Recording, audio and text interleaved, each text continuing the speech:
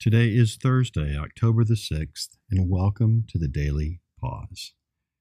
All during this week, we're exploring scripture verses about how prayer is vital to joining Jesus in his mission in the world. Our pause experience begins with a time of prayer, just to settle our souls and open our hearts to God's presence. Then we get to hear a scripture reading and some devotional remarks to help us get an understanding of the verses. During a second reading of the text, we're ready to ask a slightly more personalized question. Jesus, what are you saying to me today through these words? I like to notice what words and phrases my attention is drawn to, what mental images are capturing my imagination. All this is simply a practice that allows space and time for us to hear what God might be saying today. It's good to remember to be very gracious with ourselves.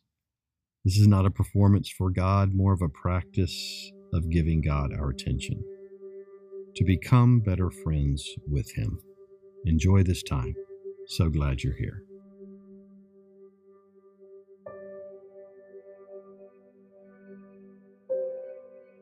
As I enter prayer now, I pause to be still,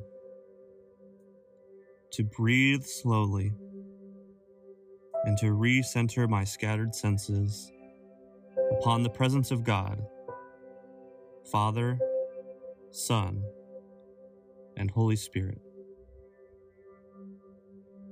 Holy Spirit, lead me through this time of prayer.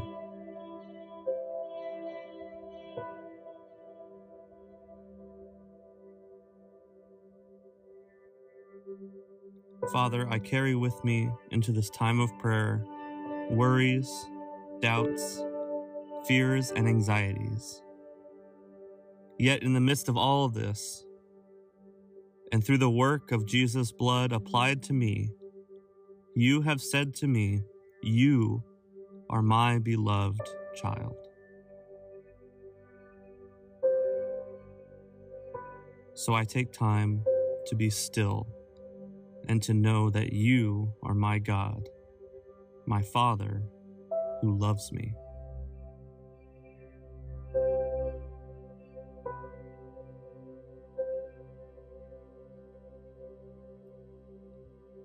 I also take time to name the tangles of my heart and to release them to you.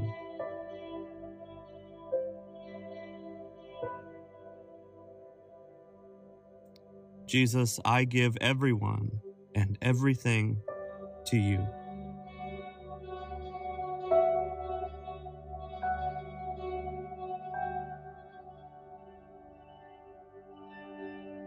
Father in heaven, reveal who you are. Set the world right. Come and set up your kingdom just like in heaven, here in and through my life. I linger to listen as you speak in your word.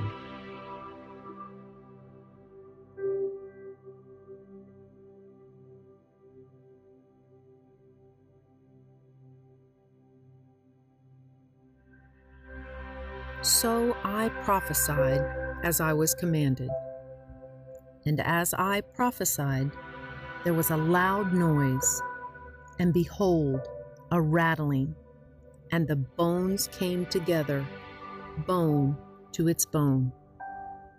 And I looked, and behold, tendons were on them, and flesh grew, and skin covered them, but there was no breath in them. Then he said to me, Prophesy to the breath. Prophesy, Son of Man, and say to the breath, The Lord God says this, Come from the four winds, breathe, and breathe on these slain, so that they may come to life. So I prophesied as he commanded me, and the breath entered them, and they came to life and stood on their own feet, an exceedingly great army. Then he said to me, Son of man, these bones are the entire house of Israel. Behold, they say, our bones are dried up, and our hope has perished.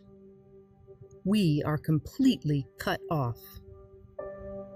Therefore, prophesy and say to them, This is what the Lord God says. Behold, I am going to open your graves and cause you to come up out of your graves, my people. And I will bring you into the land of Israel.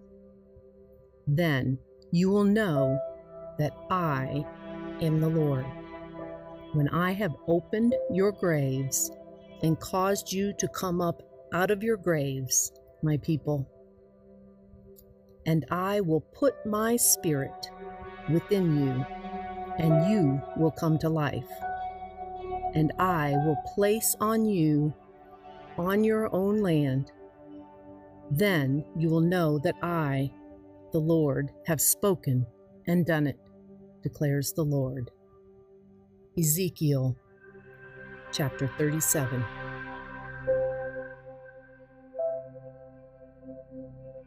I think it's pretty clear that our passage this morning is all about God's promised restoration of Israel, or in our case, the church. And it teaches us principles for how God works in restoration and how we as God's servants should think and act relevant to the work of God. And if we put ourselves in the role of Ezekiel, which I think we can do that in this passage, there's some things that I think we can observe. Number one, that we must recognize the bones around us are dead and dry, that people in our everyday lives are dead to sin. And we too, at some point, were as well. And that we have a responsibility to not only walk among the dead, but proclaim God's gospel among the dead. And that's what we get to do every day where we live, work, and play. We are the embodiment of the gospel. And we also must have a foolish confidence in the authority and power of God's word. We must understand that it's the Holy Spirit that is at work throughout the process, and that his work is essential. And we must pray for the Spirit to move, and we must speak in the power of faith. And then notice the evidence of the Spirit of God working, and look for God's people to be revived into an army of service. So this day, that is my prayer, that you would recognize that, as morbid as it may sound, we are constantly walking in a valley of dead and dry bones. And God wants to use us, just like he did Ezekiel, to proclaim the gospel to the dead and dry bones, and that life would come, that the Holy Spirit would bring the ruach, the breath of God, where there was no life, and that people would be restored, that the church would be restored. So my prayer is that the Holy Spirit would go before you this day and give you a boldness to be the gospel where you live, where you work, and where you play. And that you would boldly pray for and seek and speak to the power of the Spirit moving every day in your life. So I prophesied as I was commanded. And as I prophesied, there was a loud noise, and behold, a rattling, and the bones came together, bone to its bone. And I looked, and behold, tendons were on them, and flesh grew, and skin covered them, but there was no breath in them. Then he said to me, Prophesy to the breath. Prophesy, Son of man, and say to the breath, the Lord God says this: come from the four winds, breathe, and breathe on these slain, so that they may come to life. So I prophesied as he commanded me, and the breath entered them, and they came to life and stood on their own feet, an exceedingly great army. Then he said to me, Son of man, these bones are the entire house of Israel. Behold, they say, our bones are dried up, and our hope has perished. We are completely cut off. Therefore, prophesy and say to them, this is what the Lord God says. Behold, I am going to open your graves and cause you to come up out of your graves, my people. And I will bring you into the land of Israel. Then you will know that I am the Lord, when I have opened your graves and caused you to come up out of your graves, my people. And I will put my spirit within you, and you will come to life. And I will place on you, on your own land. Then you will know that I, the Lord, have spoken and done it, declares the Lord. Ezekiel chapter 37.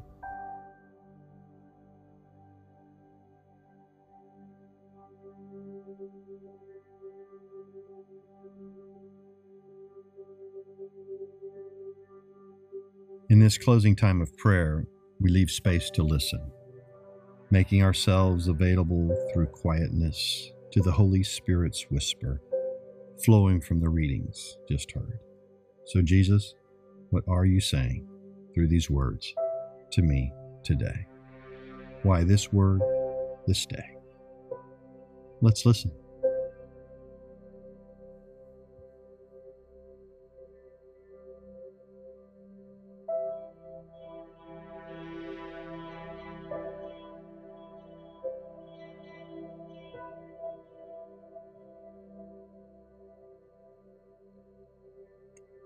Come, Holy Spirit, help me listen.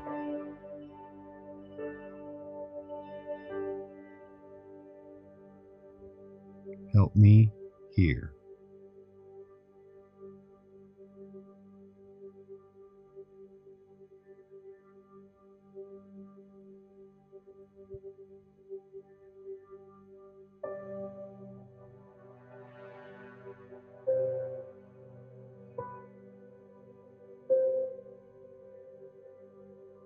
Father, thank you for your deep love for me and the world of people around me every day. Thank you for calling me to play a vital role in your kingdom coming in their lives. As I turn my heart outward, help me pray now for them. Take a moment to mention out loud the names of people who come to mind who are living distant from God, but are in close proximity to you. That God might be calling you to bless by beginning with prayer for them. You can mention their names now.